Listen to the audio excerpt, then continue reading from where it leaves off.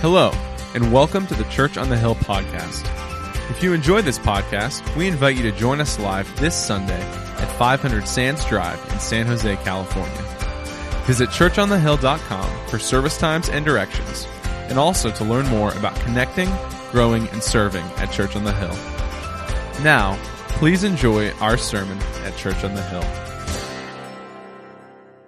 This morning, I get to start with a story, and it comes from my community group. I hope all of you have the experience of getting to be in a community group. I know for me, I love getting to be in my community group. We've been together for a while now. And one of the people in my community group that I've really grown to have a relationship with, and I love and I think is an awesome guy, is Dale Walter. Oh, Dale, you are. Look, I saw you right as I said it. What's up, buddy? Yeah, thank you. See, he's real. I don't just make up my friends. Most of them. But I love many things about Dale and our relationship, but something I love about Dale is that he's good for probably 2 to 3 times a season to tell a story where you just sit there and you're like, no, that didn't happen, or that's not real. And it's not that I question him as a person. He has incredibly high integrity. It's just like, that actually happened? That's crazy. There's no way. And so a while back, we're in group, and I have no idea what led to this, so don't ask me for the context. But Dale's telling a story about how, I think it was in high school, he was training for the wrestling team because he was a wrestler. And if you guys don't know this, wrestling is an extremely physically demanding sport. You got to be in some serious shape to be wrestling, not just because you wear a leotard, but because it goes for a while, okay? So he's training for this, and part of his training is that he wanted to get in really good shape. And part of getting in really good shape was he wanted to jump rope. He wanted to jump rope on a regular basis. If you guys have ever spent any time jumping rope, not like little kid, not that one. This one, you see boxers do it, it's an incredible workout. It will wear you out in no time. But Dale is trying to learn to jump rope, and he just wasn't very good at it. You have to jump the rope to be able to jump rope, and he was struggling with that piece. And so I think for most of us, if we were going to get better at jumping rope, we would probably, commit to spend 5 minutes a day trying to jump rope, right? That seems fair. Or maybe 10 minutes a day, or just make a commitment. Every day I'm going to spend time trying to jump rope, and therefore I will hopefully get better at jumping rope. And then you meet someone like Dale, and the priority to jumping rope and the commitment just goes to a level where you're like, you got to be kidding me. So Dale's struggling to jump rope, so he decides, you know what? You know how I'm going to get better? I'm going to make it a consequence when I fail at jumping rope. So Dale, this happened, takes a lead pipe and puts it on the jump rope. So now his jump rope has a huge hunk of heavy metal that makes it so every single time he fails to jump the rope, he smashes himself in the shin or the toes with a lead pipe. Thank you. Your face is my face when I was in group. I'm like, you've got to be kidding me. That's not real. What? And it was unbelievable for me because I'm imagining driving down the street and looking in someone's driveway or garage and just seeing someone go, ting, ting, ting, ah! And then just back at it, ting, ting, ting, ah! And I'm saying, you've got to be kidding me. But he did it. And the funny thing to me is, I think every once in a while we bump into situations like that. Or maybe we don't bump into situations like that. But there's similar things where you get to situations and you go, man, that person's commitment level is just at a completely different range. They've taken this to a whole new level. And don't misunderstand me. I'm not recommending bashing your legs with a pipe. That's not what we're doing this morning. But in that, you see a commitment level and a priority of something that is different than I think most of us have come to expect or be comfortable with. And this morning, that's kind of what we're talking about. Is we're in this series, we're talking about new life, and how do we get to this new life that Jesus offers us? Because he offers us this incredible life, and he says, I have this in store for you, but truthfully, a lot of us aren't experiencing that. There's a lot of us in this room where our life looks the same as it did before. It looks the same as everyone else. We have the same amount of stress, anxiety, worry, problems, fears, all those things. And if we look around and we're really honest, life doesn't look that different. And so we're asking this question, how do we experience that new life? And I think a huge piece of that is to experience new life, we have to have new priorities. We have to have something that is a different level of commitment to something. And in this series, what we're doing as we talk about new life is we're looking at biblical characters that exemplify this new life. They put it on display, and then we're using them as a case study to go, okay, how did they get there? And the one we're looking at this morning is Stephen from Acts chapter 6 and chapter 7. And it takes new life to a whole different standard. It takes new priorities to a whole different standard. And it's incredible to look at Stephen's life. And so that's what we're going to do this morning. But in case you guys don't know this, Acts chapter 7 is Stephen's talk to the Sanhedrin. And it's literally like 60 verses long. So I'm not going to read the whole thing this morning. So what I'm going to do is I'm just going to summarize it for you guys, okay? So what we have in Acts chapter 6 when we meet Stephen is this. The apostles, the ones that were with Jesus and following him, they are kind of getting caught up in the logistics of the ministry. The ministry at that time included taking care of the widows and giving them food. And so part of this was kind of going awry. It wasn't working out so well. And so the apostles are now spending a bunch of their time trying to figure out the logistical issues of why the widows aren't getting fed the way that they should and why they're not getting treated the way that they should. And one of the apostles finally goes, you know what? We shouldn't be spending all of our time doing this. We should delegate this out to someone else. And so the group of believers at that time, they choose 7 people, and one of the people chosen is Stephen. But the amazing thing is, of the 7 that are chosen, Stephen is the only one that gets this special recognition at the start. And it says that he was full of grace and power. And then moves on later to say that he was full of wisdom in the Holy Spirit. And so we know that Stephen is this incredible figure in the church, that he's doing these things. And it talks about how he's going around and he's teaching, he's performing miracles, he's performing all these signs. He's just doing incredible stuff to the point that the Pharisees and the religious leaders of the time get real angry with him. And so they come and they go to confront him. And it says there's this whole group that confronts Stephen. But it says Stephen is so full of power, wisdom, and the Holy Spirit that nothing they say can trap him. So Stephen's got a whole group accusing him of stuff, and he is on point. And he's firing back, and they can't trap him anywhere. And so what they do is they get a group of people to create false accusations about him. And then they take him to court based on those false accusations. So they bring him into the court, and it's based on these false accusations. They lay it out, and then they say, Stephen, what do you have to say for yourself? And here's where it's been incredible, but it takes it up a new notch. It goes lead pipe on the place right here. Stephen doesn't even respond to try to defend himself.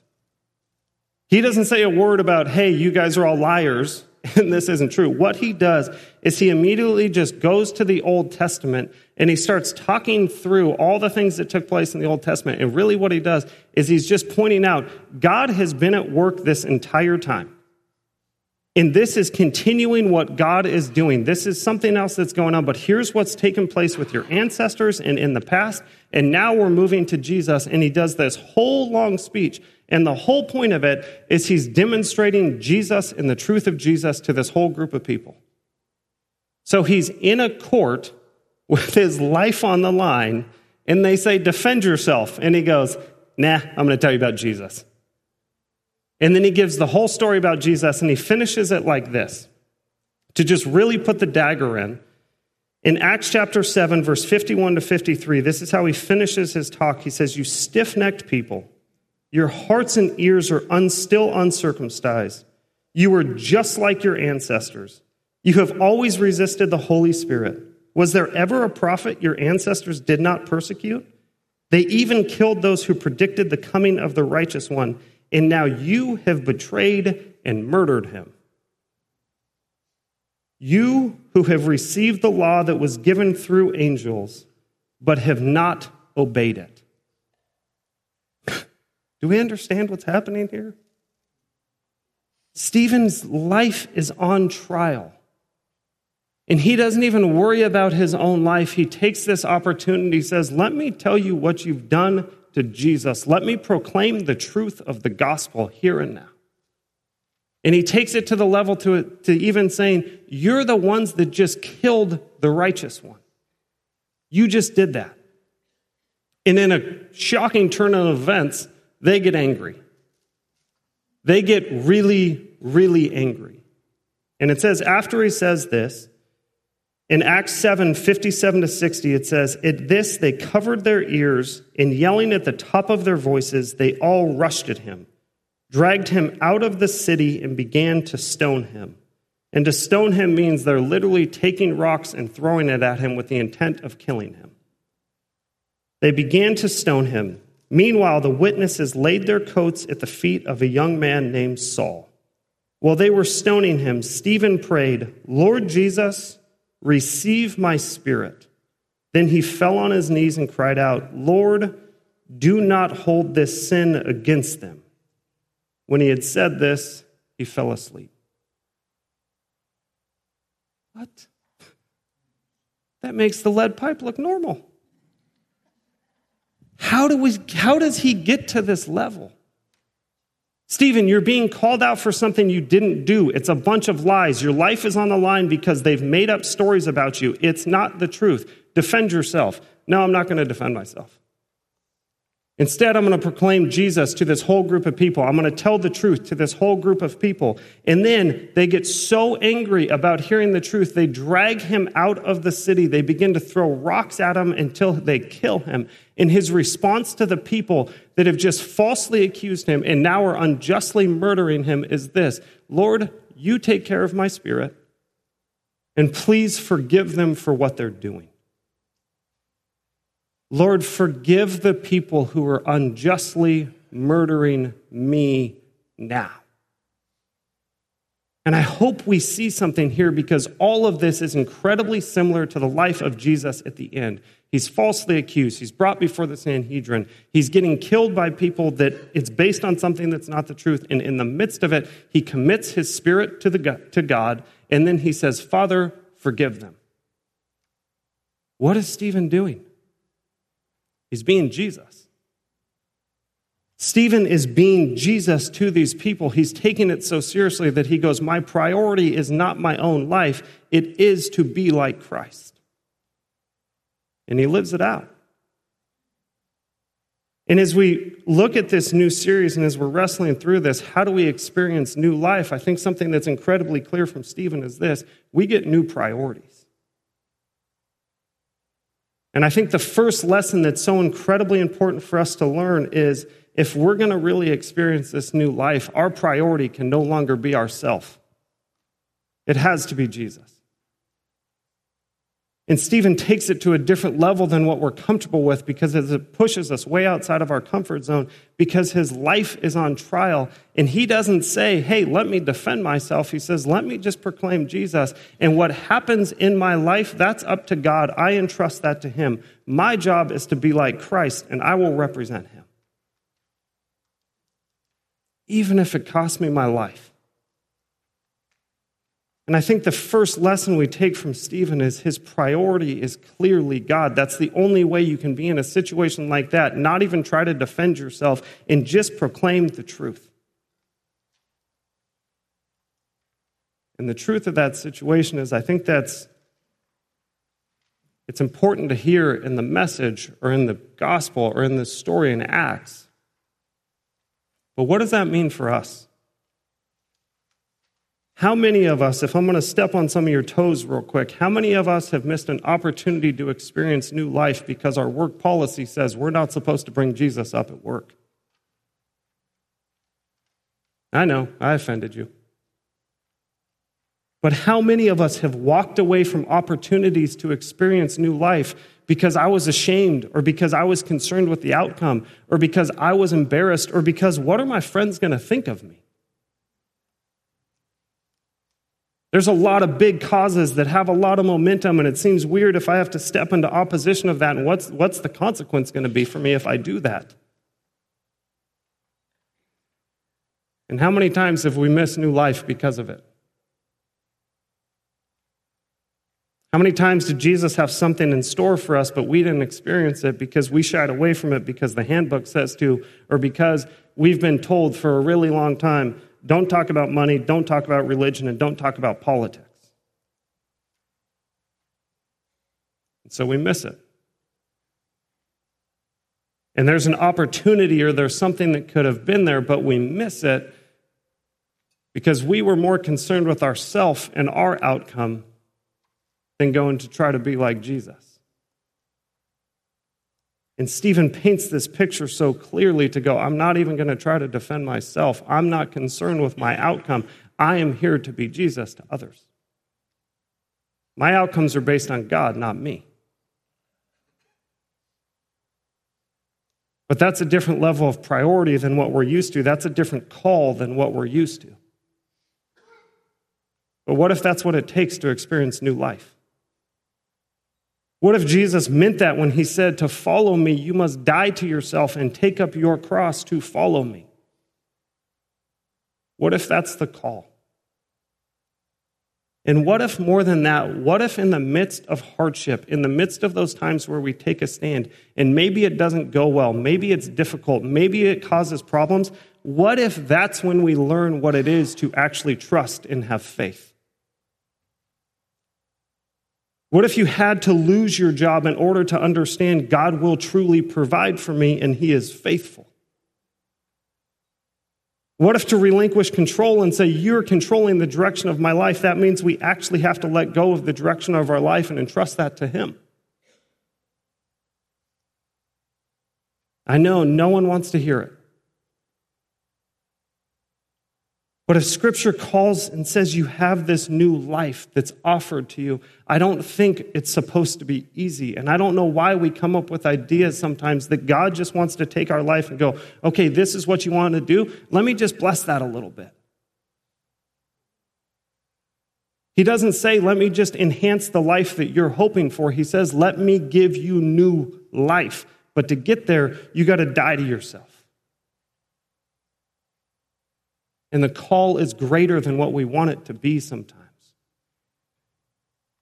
But I think the truth is we're not going to have the opportunity to experience the life that Christ actually has for us until we get to the place where he becomes the number one priority. And that's where we learn to trust and to follow. The second thing that stands out to me in this that I think we're supposed to take is this. When Stephen is talking about what's going on, when he addresses the Sanhedrin and he goes back to the Old Testament, he goes through this list. It's like a highlight reel from the Old Testament. It's these heroes and what took place and what they did.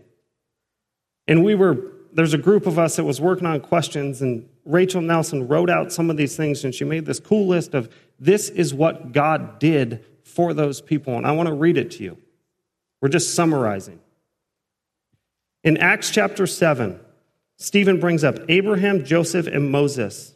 And when he talks about Abraham, he talks about how God appeared to Abraham. God spoke to Abraham and gave him directions, and God gave him a covenant. To Joseph, it says that God was with him, that God rescued him, and that God gave him favor and wisdom. To Moses, it says God saved him at birth, that God appeared to him, that God spoke to him, that God delivered him, that God did wonders and signs, and that God gave living oracles to those people. It's a highlight of all the things that took place in the Old Testament where God was faithful and he showed up. And that's what Stephen highlights. But there's also the other side. Stephen's not naive in this situation. He also highlights the hardships that took place. And with the hardships, he says, with Abraham, God gave him no land inheritance and no offspring. God gave his people, he allowed him to be enslaved for 400 years. With Joseph, God allowed him to be betrayed by his brothers and to go through a famine. And with Moses, God allowed him to be exiled, to have the golden calf issue, and to have God turn away from those people. Why does this matter? Why does it matter that when Stephen is on trial in front of these people, he cites back and goes to all these different things? I'll tell you why I think it matters. Because Stephen's faith and trust in who God was not just rooted in some emotional experience. Stephen knew without question God has been faithful for generation to generation to generation to generation. And over and over and over again, God has proved that he's trustworthy and he's faithful. And it's not just in his life, it's through all of time. And Stephen looked back and he said, bigger than my situation, God has been who he has claimed to be over and over and over again. So whether this trial ends in my favor or whether this trial does not go well, I know that God will remain faithful. I can trust him because for thousands of years, he's been trustworthy. And it's not just some emotional experience, it's who God has been, and he's proven it through the generations. And for some of us, we struggle with this because we take parts of Scripture and we go, I don't know if I agree with that. I don't know if I like that. I don't know if I believe that. Did God really split a Red Sea and have people walk through on dry land? Is that actually a thing? Or is that maybe just like a kind of a parable type thing and there's just a moral at the end of it? Like, hey, try to trust God. And I think sometimes we don't spend the time wrestling with those things and really getting a conviction of this is who God is and it's true and he is faithful. And it damages us because, to be honest, if we can't believe that God showed up back then, do we really think that God is going to show up now for you? If I can't put my trust in God being faithful then and actually doing what he said he was going to do then, do I really think I'm going to trust him with my life now? Do I believe he will be faithful? Not an emotional experience faithful, but truly through the generations. You have never taken your hand off of your people, and you never will, so I will trust it. Because it's a different level of faith and trust, and it leads to a different life. And the last thing we get from Stephen is this. I shouldn't say the last thing. The last thing we're going to take out is this. I think Stephen knew without question that he was part of something bigger. Stephen knew there was something more going on, and Stephen also knew that he was never created for this life here. The life that he was living here on earth was never the end goal. That was never the point. That was never the hope. He knew that there was something bigger taking place, and I don't think there's any way you get to death by being wrongfully accused at the end of your life and to relinquish that and simply say, Lord, I am giving you my spirit. And for every single person here who's throwing stones at me to take my life, forgive them. Forgive them, Lord. Why? Because he knew there was something bigger going on. He knew he was part of something bigger, and he also knew his life was not ending here on earth. There was a much greater place for him to go. When he died, he knew he was heading home to be with God, and that he was going to be how he was created to be, and he would experience peace and safety and joy and comfort and fulfillment in a way that he would never get to experience here on earth. He knew his soul was going home to be united with his Creator. And as it says at the end of this passage, it doesn't say, and then that killed Stephen. It says what it says for Christians when they die. It says, and then he fell asleep, which means he died to his earthly side, but it wasn't over. And Stephen knew it's not over. There's something bigger going on, and I'm not living for this life. This is not my end goal. It's not what I was created for. I was created for something different that will last for eternity. And I will experience something there that I will never get on earth. And I think it's incredible also that in this passage, the writer of Acts decides to add in, as they are stoning Stephen, the people that are throwing the rocks at him to kill him take their coats and they lay it down at the feet of a man named Saul. And there's no way Stephen could have known this, but we get to know this. Saul later on in Scripture becomes Paul, and Paul becomes a foundational figure for the entire church, and he's the one that writes a majority of the New Testament. And yes, God clearly did other things in Paul's life, but what we don't know is how much of an impact did it have on Paul, standing there watching this man act just like Jesus did, as his life was being unjustly taken. And Saul later goes on to change the church, probably, arguably more than anyone other than Jesus. And he was standing there giving approval to what was taking place to Stephen. So my question for us is, are we being challenged to change what the priority is? Is our life actually at a place where we can say, striving to be like Christ is my priority? More than taking care of myself, more than getting what I want, more than my stuff, I go into situations trying to display Christ to others. Because if we're not at that place, I think we're going to have a really hard time experiencing the new life that Jesus offers. And as much as I would love to say, oh, it's easy and it's just going to happen, it's just a genie in a bottle type situation, just pray for it and it should go that way. I can't back that up with Scripture. I can't back that up with the disciples' lives. I can't back that up with what took place to Jesus. And I think what it's saying is when Jesus says, you must die to yourself, take up your cross, and follow me, as he means that. Being like him has to become the priority if we really want to experience this new life.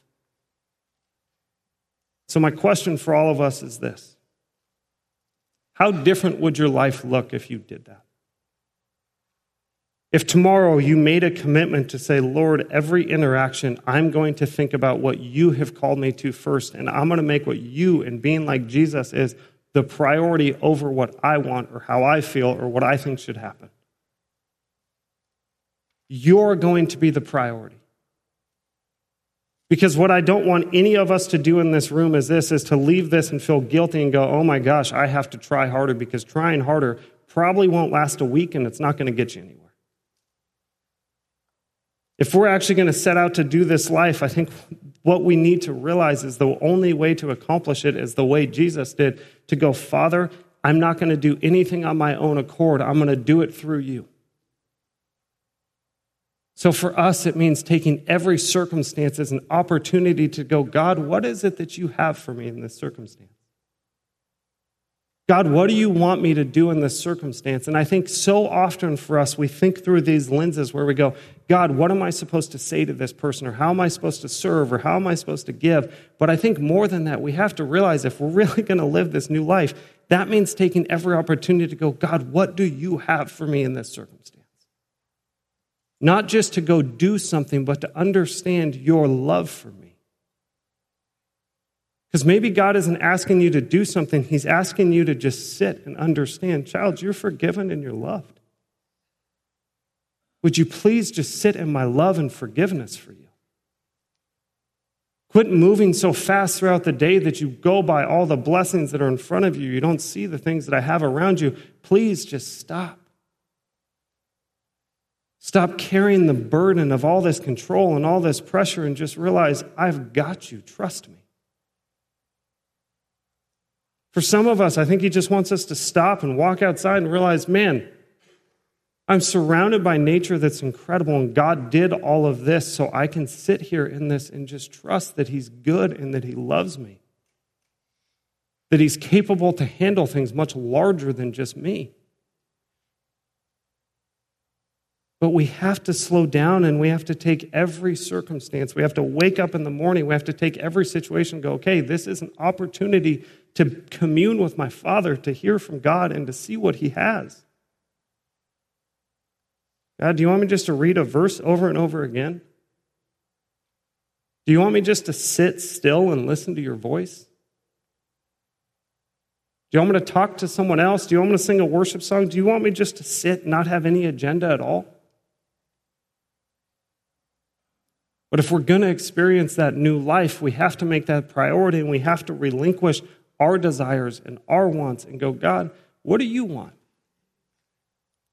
What is this day supposed to be filled with? So my challenge for all of us is to take Monday and do it. And if you successfully get through some time on Monday, try Tuesday. Build from there. But allow it to be the priority that it's supposed to be, and see how much life changes. Just see how much new life comes in. And take it moment by moment. But see how much God transforms. See if it's not worth it. See if it's not so much better. Let me pray.